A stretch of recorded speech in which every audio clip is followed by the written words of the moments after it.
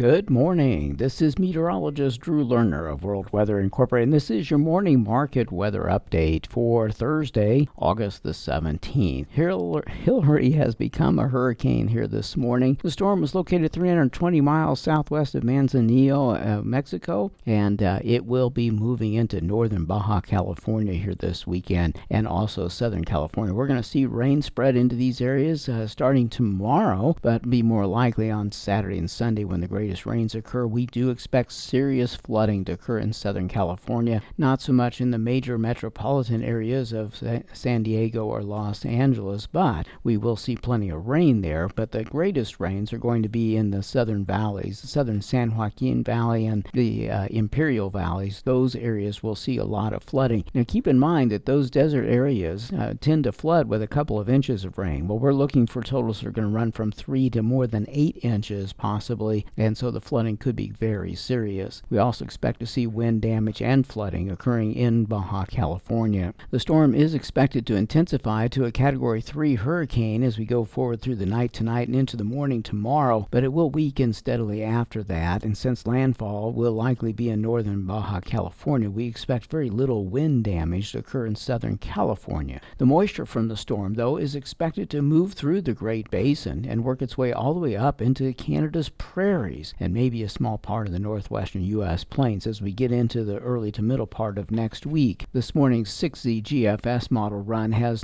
taken out quite a bit of moisture for the southern prairies, and I don't buy into that solution. I think that will change. The 6Z GFS model run has too much ridginess too far to the north now, and so that will be removed in future model runs, and the rains will be put back into the prairies. So that is our expectation, that we will see rain up that way. It's still questionable as to how significant the rain will be. There's not a lot of cool air coming into the prairies while this moisture is feeding into the region, so as a result of that, we probably won't see high volumes of rain, but moisture will occur, and there will be some relief to the drought. In the U.S. Midwest and some neighboring areas of the U.S. plains, the Delta, and the southeastern states, we are expecting to see a continuation of dry, biased conditions for another 9 days without rain in some of these areas, and we will see a lot of heat building up. Yesterday, temperatures were already 100 to 108 degrees occurring across the area from Texas into western Nebraska. Well, that's just a sampling of what's going to be coming up. We expect to see extreme highs of 100 to 110 from South Dakota to Texas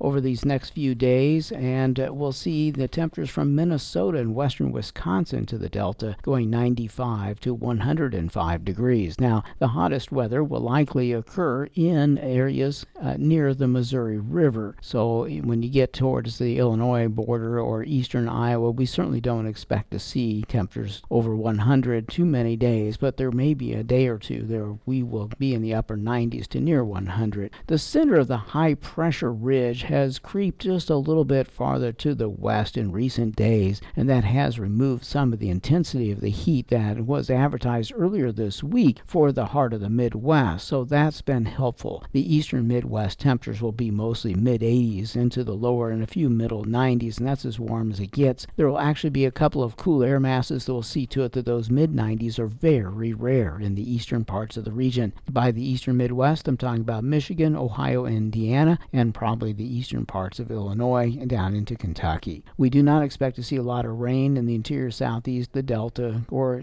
as I mentioned, most of the Midwest and plains for at least 9 days. There is a tropical wave near the Bahamas here tomorrow, and that will be working its way across Florida into Saturday and will work its way through the Gulf of Mexico. Shortly after that, we'll see this tropical wave come into Texas eventually late in the weekend and early next week. This system will produce rain, but it's going to be a narrow band of rain. It's not likely to be a big general soaker. Unless the system slows down, it won't have much potential for development, but with that said, it still could bring some beneficial moisture. Remember that Texas and southern Louisiana have been dealing with drought of significant proportions here in recent weeks, and any rain would be better than none. It's been hot, and it will continue to be hot until this moisture stream comes into those areas. It's still questionable as to where the path of the system is likely to exactly be. The GFS wants to take it to southern Texas. The European model wants to take it to central Texas. So we'll see what happens as time moves over these next couple of days. Outside of the U.S. issues and North America in general, we still see very little change in the rest of the world today. It looks as though we're going to continue to have drought in the northeast half of Mexico. We're going to see plenty of rain in the west and south. Down in South America, Argentina's rain event for the western wheat areas will be a huge disappointment. We're expecting to only see a few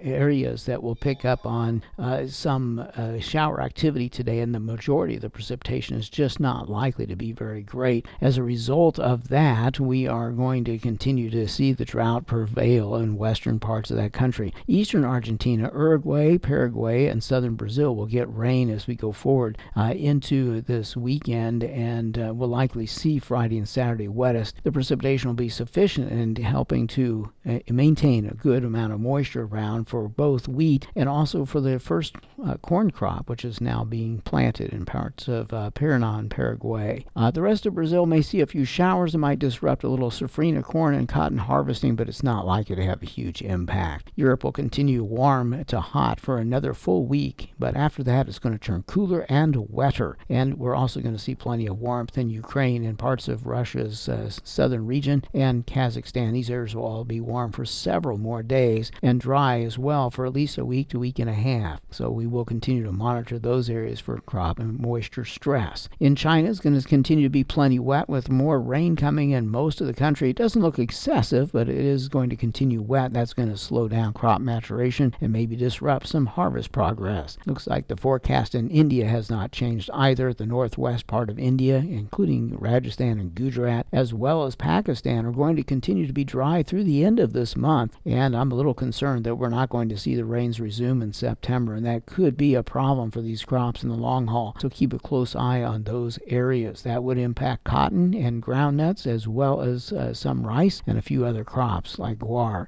We do expect to see the majority of the outlook in Southeast Asia to be unchanged too, and so we'll see erratic rainfall across some of those areas, but we're not expecting to see any kind of huge turnaround in the moisture deficits for Thailand and some of the other areas in the mainland region. Now, Indonesia will likely see better rains in the northern half of Sumatra and over into Borneo, but I don't expect to see much improvement in southern Sumatra, Java, or the Lesser Sunda Islands, and for that matter, Sulawesi will likely see drier bias conditions as well. For the most part, the tropics are quieting down in the western Pacific temporarily. We'll see that change again in another week, and outside of that, and outside of Hilary, we still have two disturbances out in the Atlantic that will continue to be watched. I think both of these events will be a minimal threat for North America. The systems will end up staying over the open water in the Atlantic. This is meteorologist Drew Lerner.